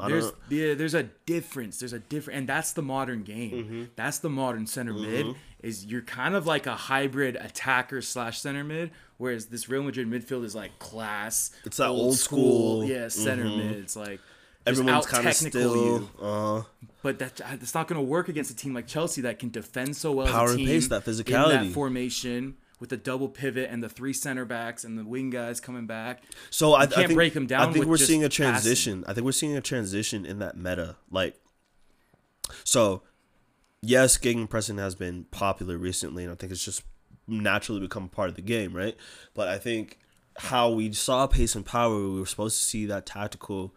The tactical changes, defense is the natural enemy of pace and power. What I think we're seeing right now is actually like a really interesting hybrid where everyone's switching to a 3-5-2 for the tactical stuff and for the defensive ability. But not everyone, a lot of the bigger clubs have 1 or 2 central midfielders whose main job is to progress the ball, and that's it. And they are world class at it. That's the only thing they can do, but you can't touch them. You can't get to them. N'Golo Kante is like the number one example of this. This dude, I don't understand how. And N'Golo Kante's kind of a freak though, because he's like deeper than that. Usually you have a guy next to N'Golo Kante who's like that guy, the transition. But N'Golo Kante is the transition and the defense. Yes, like, it's crazy. Bro, he was literally I don't understand how he was the most defensive player for Chelsea. Exactly. Like he was the number one D-man, most interceptions, most tackles probably. And yet this guy was still the main driver of Chelsea's attack. He was the guy that was like driving, slot to Timo. Timo maybe like cut it across. You would have thought he was a fullback the way he's just sprinting up the pitch with the ball. You know what I'm saying? Like he's not a passer. He's not running and just passing and moving. He's just drilling. And it's like, oh, maybe your attack doesn't work out. Guess what? You win the ball back. You're going up the N'Golo Kante. And the reason that this is so crazy is that they let this man do this all 90 minutes. As incredible against Liverpool that Zidane was tactically, this man just let Conte do the same thing over and over and over and over again. Fede Valverde is the only midfielder that Real Madrid has that amount of pace that can transition the ball in the same way and can probably keep up with N'Golo Kante, as well as have the balls to tackle him or the balls to just fucking foul him if he has to. But Fede Valverde came in for Mendy as the left wing back. Was it Mendy or was it Carvajal? Either way, he came in for a fullback and Mendy was came asked out for to play. Someone. But and we were both like, "What?" Exactly, right? Like Mendy why are you taking Mendy out? Ah, man, it's so crazy. Like I don't understand you take Fede Valverde, who is literally that transitioning 8 who can probably keep up with N'Golo Kante and do the same thing against Chelsea that he's doing against you, and you decide to put him in a fullback, wing-back role. Yeah. Over on the side of the pitch next to the sideline where this guy doesn't know when to hop in, doesn't know when to jump, doesn't know when to hold, doesn't know when to cross, doesn't really know when to pass because he's a central midfielder. You know what I mean? Mm-hmm. Fede Valverde was fast as fuck the whole game. This guy didn't really do shit anyway. To me, I'm kind of just like mind boggled by Chelsea because I'm like, I don't know how you break these guys down. We said it. They built a Death Star. They built a Death Star and got the last piece under everyone's noses.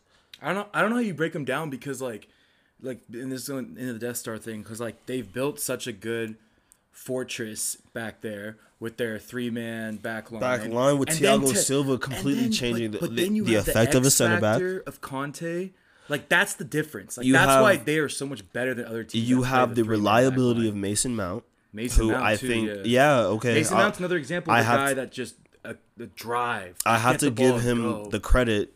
Yeah. I guess I really do now see the Lampard comparisons. Like I see it. He's reliable. He's reliable, make the right decisions. I literally see him on the same level as Jack Grealish now.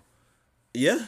Like I was not a Mason Mount believer at the beginning of the season, but I love Mason. If you put Jack Grealish in Chelsea, ooh.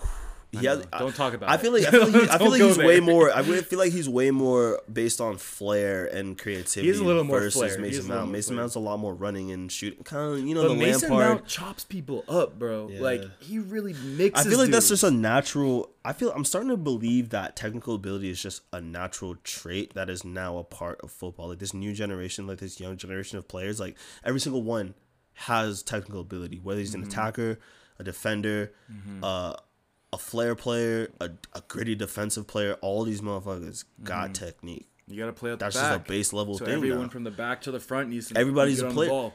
Everybody's a player. There was a period of time where some of the best playmakers in the world were center backs for a little bit. I feel like we're going to go back to that meta pretty soon. So something that's so intriguing to me about this matchup in this Champions League final is I don't know who's going to win. Exactly. For me, it's 50-50. But like I said, Chelsea is a fortress. I literally don't know how you break them down. I can't figure it out. But City is the same way. Yeah. Like City's the unstoppable force. City have conceded 4 goals in Champions League. Oh man. That's insane, dude. Like I don't know who's gonna it's gonna be a tactical masterclass. It's gonna be beautiful. It's gotta be crazy. I can't wait. It's gonna be crazy. What is it, May 27th? It's like 3 weeks away. I don't know why I memorized it, but I know I memorized it. And now both teams have a chance to get healthy. Yeah. Excuse me. They're gonna finish the league. Probably use their B team or second team. What? For the rest of the league. Yeah. And then they go at it. Dude, it's gonna be fun. It might be super defensive, but if you're shout out to Antonio Rudiger. If you're like a purist, you're gonna love it. I gotta say this. Shout out to Antonio Rudiger. Yeah. German center back, hothead, known for making crazy. So I remember first seeing him at Roma. I can't remember where he came from. I think he came from. He's German, so he came from Germany.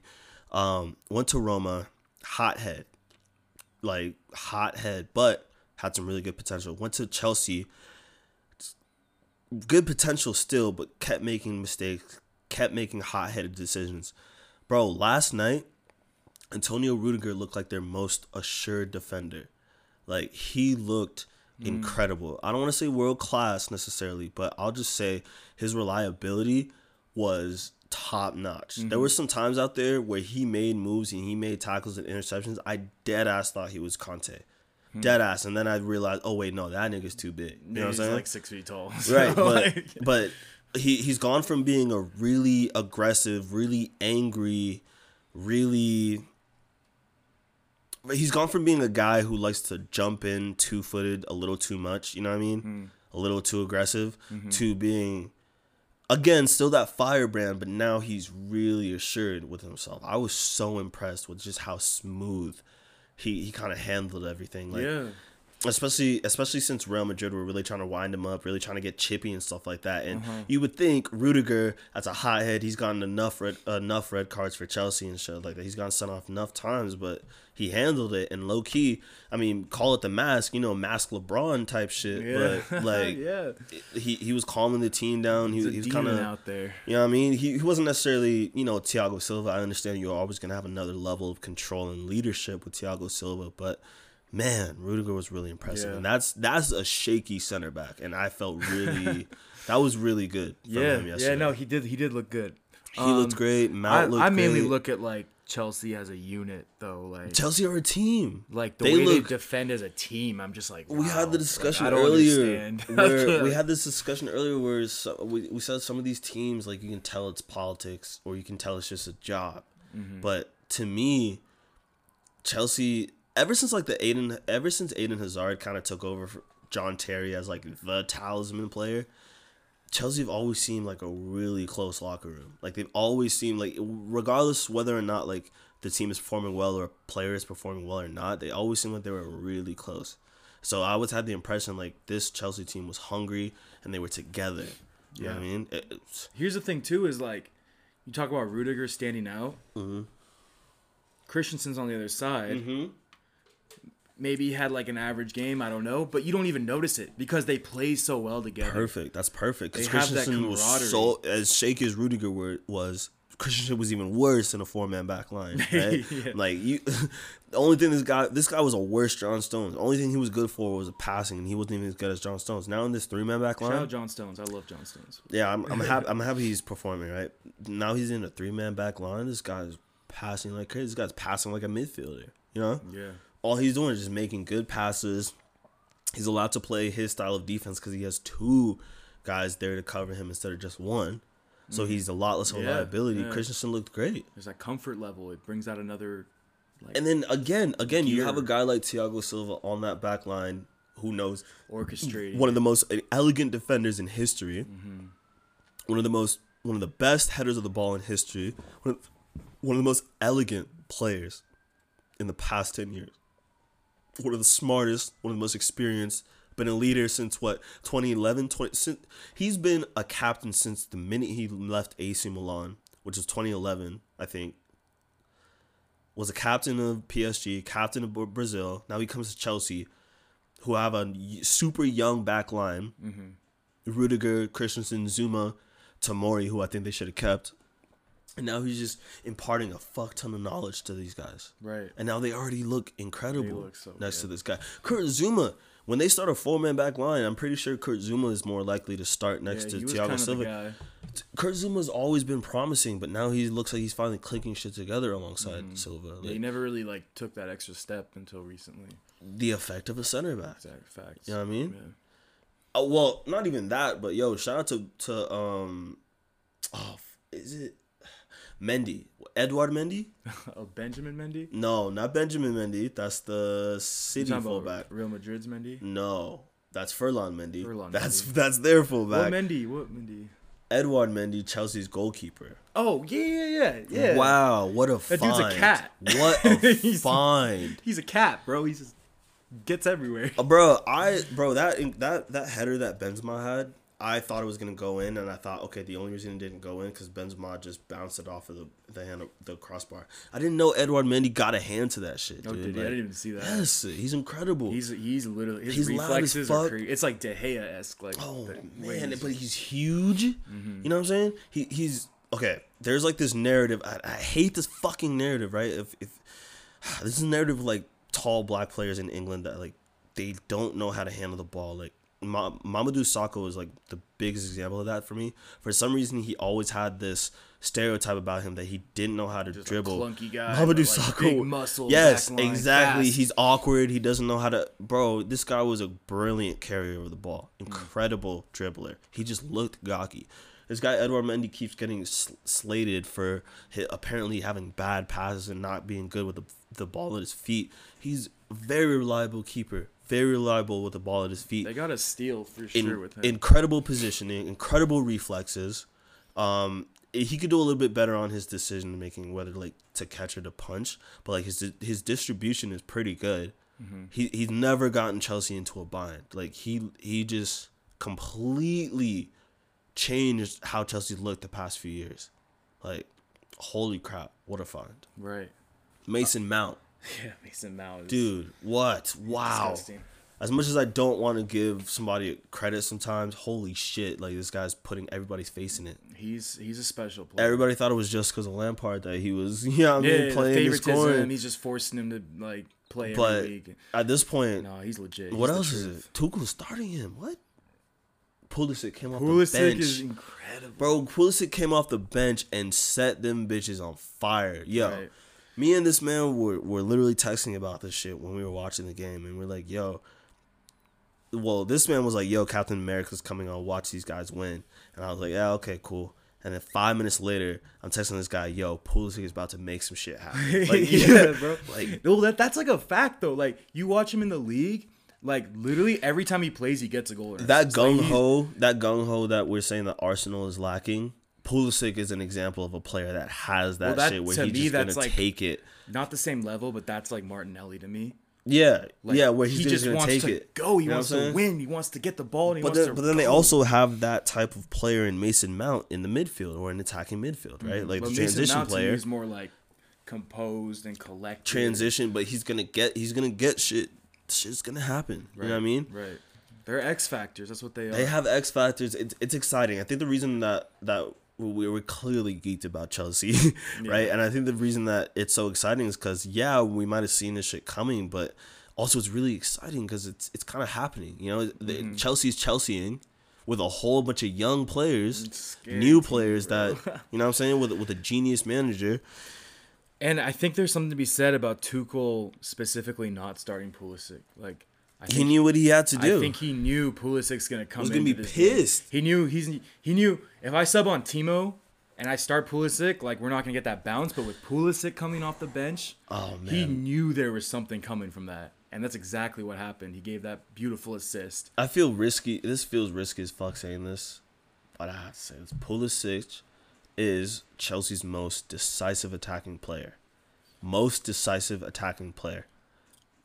You can't I'm name thinking another right one now. that has just a direct effect the way he does. I think he's their most direct player. He's their most effective attacking player. He's their most. He's their most- I would say he's their most important. effective, He's their yeah. most important attacking player because no matter what, whether he's starting or not, all he does is get up, keep going, and keep trying to get the ball in the Yeah, goal. He's relentless. Relentless. That N'Golo Kante shit, except he's a little bit further up, and yeah, he's lighter, so he's gonna get tackled a lot more and get stopped a lot more.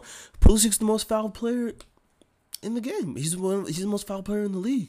It's because he's always That running means at something. you. That means something, right? And happily, he doesn't have this Neymar complex where he has to roll around every time. So it's like, yeah, he does get kind hurt a of lot. he gets hurt, but at least the refs are a little more willing Yeah. to protect him because he kind of keeps trying to go. You know what I mean? It's so weird. It's so weird with, like, how you have to toe the line with that. You know what I mean? To flip the script though, like I'm trying to think of City right now, and to me, like as But much as City we are a talk, machine. about Chelsea's defensive brilliance, like City is right there. That's too. why. Ruben Diaz is on another level. That's He's the on difference another between planet, Chelsea and City, though. Chelsea, yeah, they were the first money club, like they're like City 1.0, but at least I can say now that like Chelsea has a really strong fan base. Chelsea incurs some type of passion in at least 3 or 4 different fan bases around the world, right? Not just theirs. Tottenham, Arsenal, Liverpool, probably Manchester United as well, right? And they low-key look like they've been having beef with Barcelona for a minute. So they're that type of club. Manchester City, I mean, they're relentless and they're like they're like really well engineered and like, you know, they buy the perfect pieces and you can drop them in and pick them out and do whatever and you still have a machine.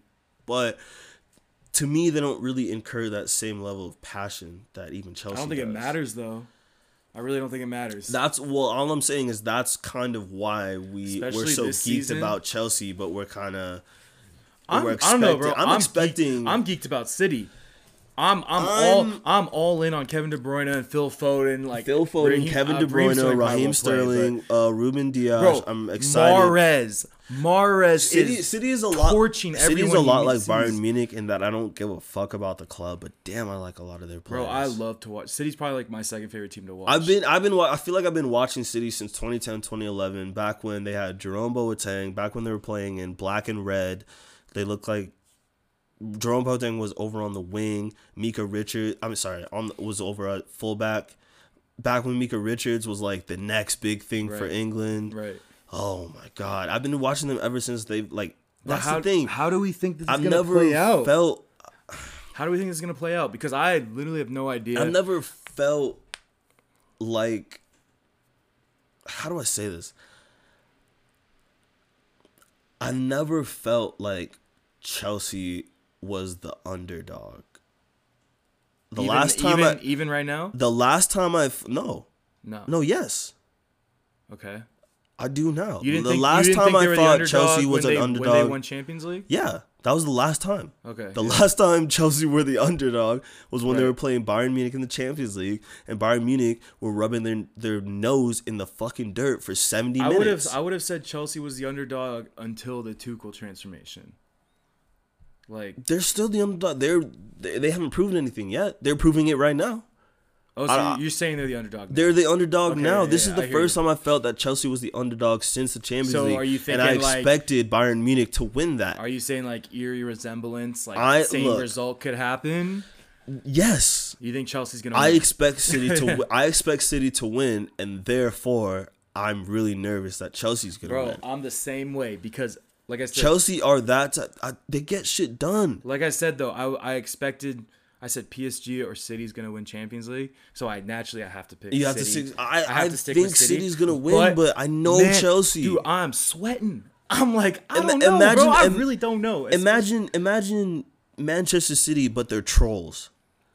Imagine Real Madrid. Imagine Real Madrid, but they're trolls. Imagine Manchester City, but they know how to win and they're gonna get it done no matter what.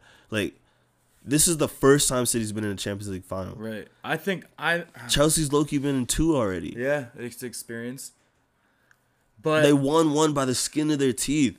All those Chelsea players are probably calling these kids right now, telling them, "Yo, this is what you got to look for. This is what you got to prepare for." Like City have a level of class to them that I don't think anybody else has. In the I think if right City wins, it's because that's no disrespect to Chelsea either. Chelsea are super class, but City have something going for them right now. With City Mahrez are always and performing, Kevin right? And Foden. There's something about those guys where if Mahrez is in the game, I expect Mahrez to like win a game. He looks like Flair Salah, where Salah's about speed, Mahrez is about flair. Right. You know what I'm saying? Like that same level of effectiveness. Like, there's just this confidence in the team too. Like when Mahrez stepped up to take that free kick, he like told Kevin, "I want the free kick." And Kevin was like, "Take it. Like, go ahead." There's just confidence between each other. Yeah. They're all just playing out of their minds. Rodri's playing incredibly. Rodri has adjusted really well this season. Right. Now he's finally looking like the midfielder that I think. Rodri with Gundogan, like they're a unit. Ruben Diaz in the back, like Ruben Diaz, Fernandinho still playing a really important role. Fernandinho, yes. Rodri, and then sometimes they play Gundogan and De Bruyne at the same time. Gundogan's a goal scoring number 8. They do it a lot. They do it all. De Bruyne is a goal scoring, passing, transition playing, like everything type of number. He's like De Bruyne has the physicality of N'Golo Kante with shooting and passing, right? And a little more versatility, so I get it. You know, he's now playing as a false 9 on the left side or whatever weird ass shit. But he's one of those players where you can put him anywhere and he's going to have some crazy ass fucking effect. That's the thing about City. They have 2 incredible world-class midfielders right now that are scoring crazy amounts of goals. And then they also have Bernardo Silva. And then they also have Phil Foden. And then they also have Fernandinho to put next to Rodri sometimes.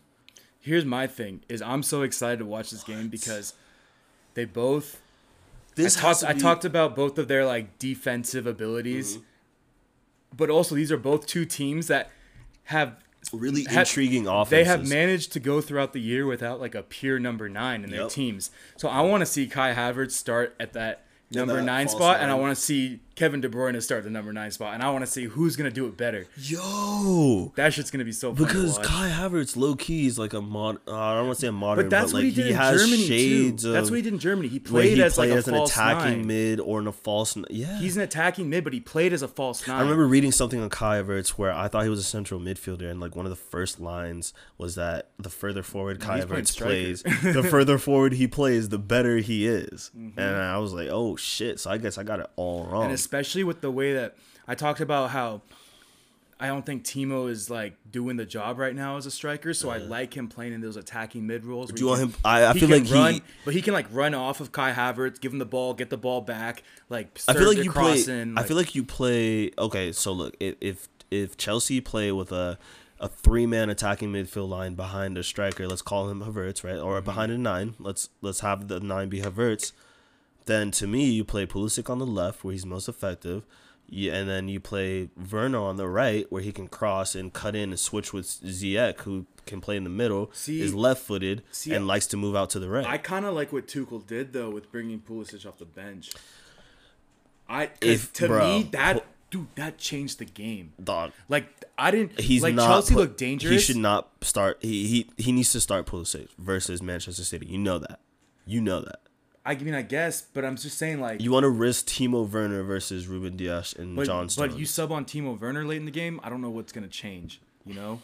You sub on Pulisic in the game, and that's a game-winning decision right there. But Pulisic's also a guy who can start from the beginning. That's true. He's effective from the beginning. That's true. That's 100% true.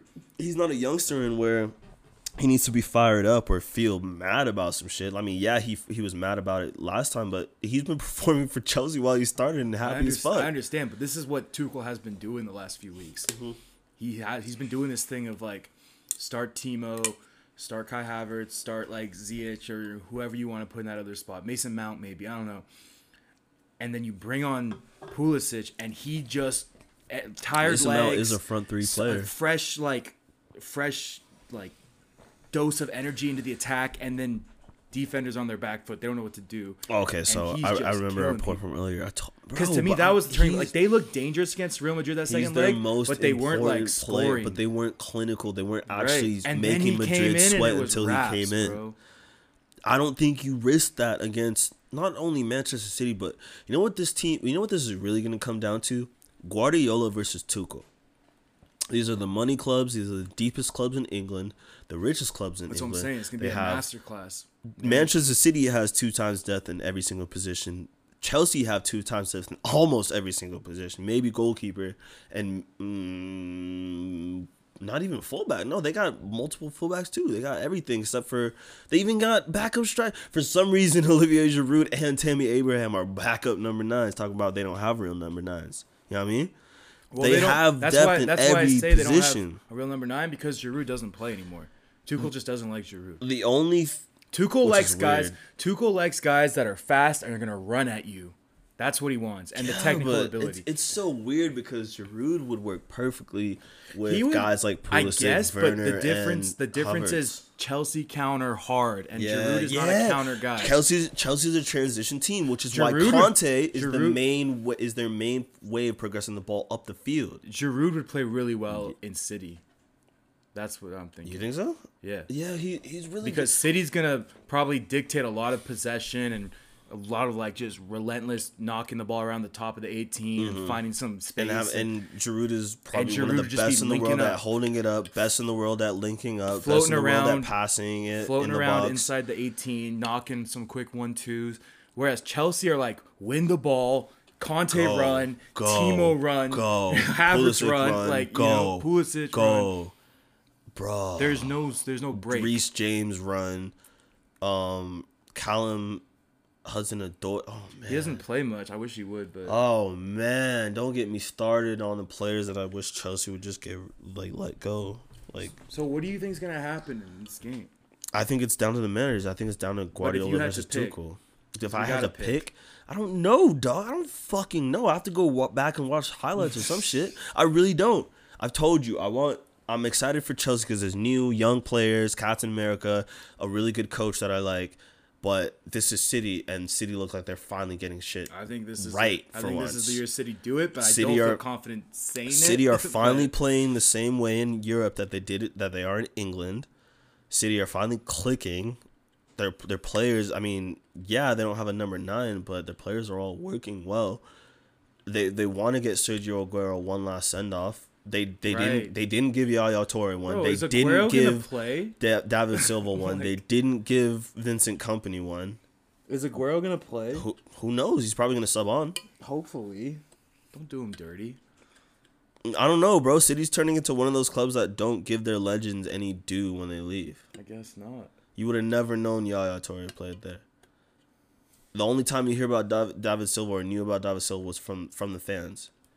Vincent Kompany, I don't know how they haven't like named a stand after this dude. Yeah, Vincent Kompany is a legend. You know what I mean? I loved watching him. Like they had a core, like, and Sergio Aguero was the last one of that core of 4 players that like really turned them. You know what I mean? Like that just dragged that team together. I don't know. It's at this point, City are the wily old vets, but it's crazy because this is their first time in the Champions League final. And Chelsea are the new boys, the young team, but this is their 3rd Champions League final. I want to pick City just to like stay consistent, but my every heart says every Chelsea, time bro. I've picked against Chelsea, they win. They win, bro. If the stakes are high, Chelsea are gonna do it. And you know what's crazy? They're not even really like a dirty team. Like, you know what I mean? Not at all. But like, every time they win, it's not that just they win. They do it convincingly. Yes, they do something. They control the entire game. No. Their Champions League win, they shouldn't have won. Bayern Munich. I'm talking about this Chelsea team. I'm talking about this one right here? With Tuchel, bro. Like the games against Real Madrid, they just dominate. The game against City when the EFL Cup or whatever, they dominated. Like, they shouldn't be beating half the motherfuckers that every they time are. I think like, because I always think of Chelsea as like a fortress and they counter hard, but for some reason they're just always more dangerous. Like, they always just attack somehow, even though they're like kind of a defensive team. You know how we said like the newest generation of managers are almost all German, right? However, this newest generation of managers are almost all super attacking, super gung-ho. Yes, defensive structure. Yes, defensive base. But let's get it. You know what I'm saying? Klopp is one. Nagelsmann is one. Flick is one. So is Tuchel. Tuchel is about getting the ball to the front of the pitch as fast as possible. He did it at Dortmund. He did it at Paris Saint-Germain. When he first got to Chelsea, we were kind of like, oh, he's playing pretty good defense, but the attack's not really clicking. Now it is. We talked about this shit before. Now it is. Right. However, again, Guardiola finally seems to be doing the right thing. Got this team, which is a machine, you know what I mean, to the final. Who knows, bro? There's Chelsea's heart and there's Manchester City's efficiency.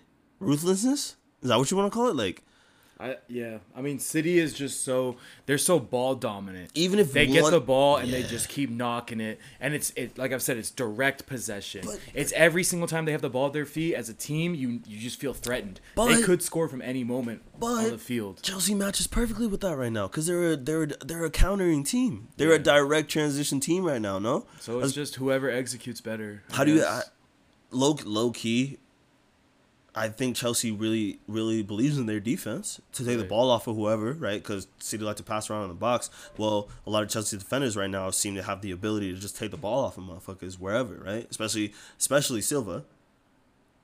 I think it goes into a back and forth game. I think City dominates possession and dominates 100%. The shots, but every time Chelsea's Chelsea. Every time they counter, they go and scare the shit out of City. I think I really want you to pick Chelsea. I'm low key. I guess I convinced myself. I want you to pick Chelsea because I low key want to pick Chelsea, but I feel like I have to pick City. You know what I mean? Like my mind in my head though, City, yeah, but my heart and experience says Chelsea. I think deep down, I think Chelsea's gonna win. Chelsea get it done. But on a surface level observation, City look incredible. City look incredible. That's where I'm at. Yeah. City look incredible. I'm telling you, bro. I'm telling you. Every time you think these motherfuckers should be down or whatever, they always build themselves back up. Chelsea get it done. They have the Death Star already, bro. Now they got Darth Vader. They're going to surprise us versus City. City's going to do their same old City thing, which is going to be good because that's beautiful, efficient, fast. You know what I mean? Somehow, I don't know. Chelsea's going to find a way to either turn it into a fight or turn it into like I don't know, some glorious battle for their fucking glory or some shit. Whatever the fuck they have to do. I don't know. Yeah, I have enough respect for. It's gonna be back and forth. It's gonna be a defensive masterclass from both sides. But it's gonna be hard fought, like all the way through. You're gonna see some great tackles. Even in the Prem, have you ever been able to? Whenever you see City Chelsea, have you ever been able to predict who's gonna win? Have you ever looked and been like, oh yeah, these guys are gonna win it. These guys are gonna win. Not since Tuchel. I haven't. Oh yeah, I guess Frank Lampard. Lampard, I'm betting on Man City every day of the week. Honestly, throughout like history, like Chelsea City is almost like Chelsea Liverpool or Liverpool City in that like you almost never know who the fuck is gonna win. Never. All right, y'all. This has been episode 5 of Rabona Boys. Just a quick little rehash. Sorry for the delay. We had finals all last week and this week. It's been a tough 2 weeks. It's been a really strong semester. We've just been studying our asses off. I'm pretty sure this is the first day that both of us have looked up from our books. Just had to get something out. Just had to get a lot of feelings out and stuff. We got really emotional last episode. It's kind of bummed we couldn't put an episode out last week. Yeah. Life happens. Life happens. Shit happens, But we're really determined to churn out as much content as possible, at least for this app. This is our last episode of us in person together recording. So yeah, probably for like at least a year, like regularly. We might be able to get some in the summer. We're definitely linking up a couple times in the summer, but oh man, we're gonna have to get this Discord. We gotta figure it out. We gotta figure out how to do the long distance. No latency shit. But yeah, that's a wrap. Nick Solo out. Vince Scully out.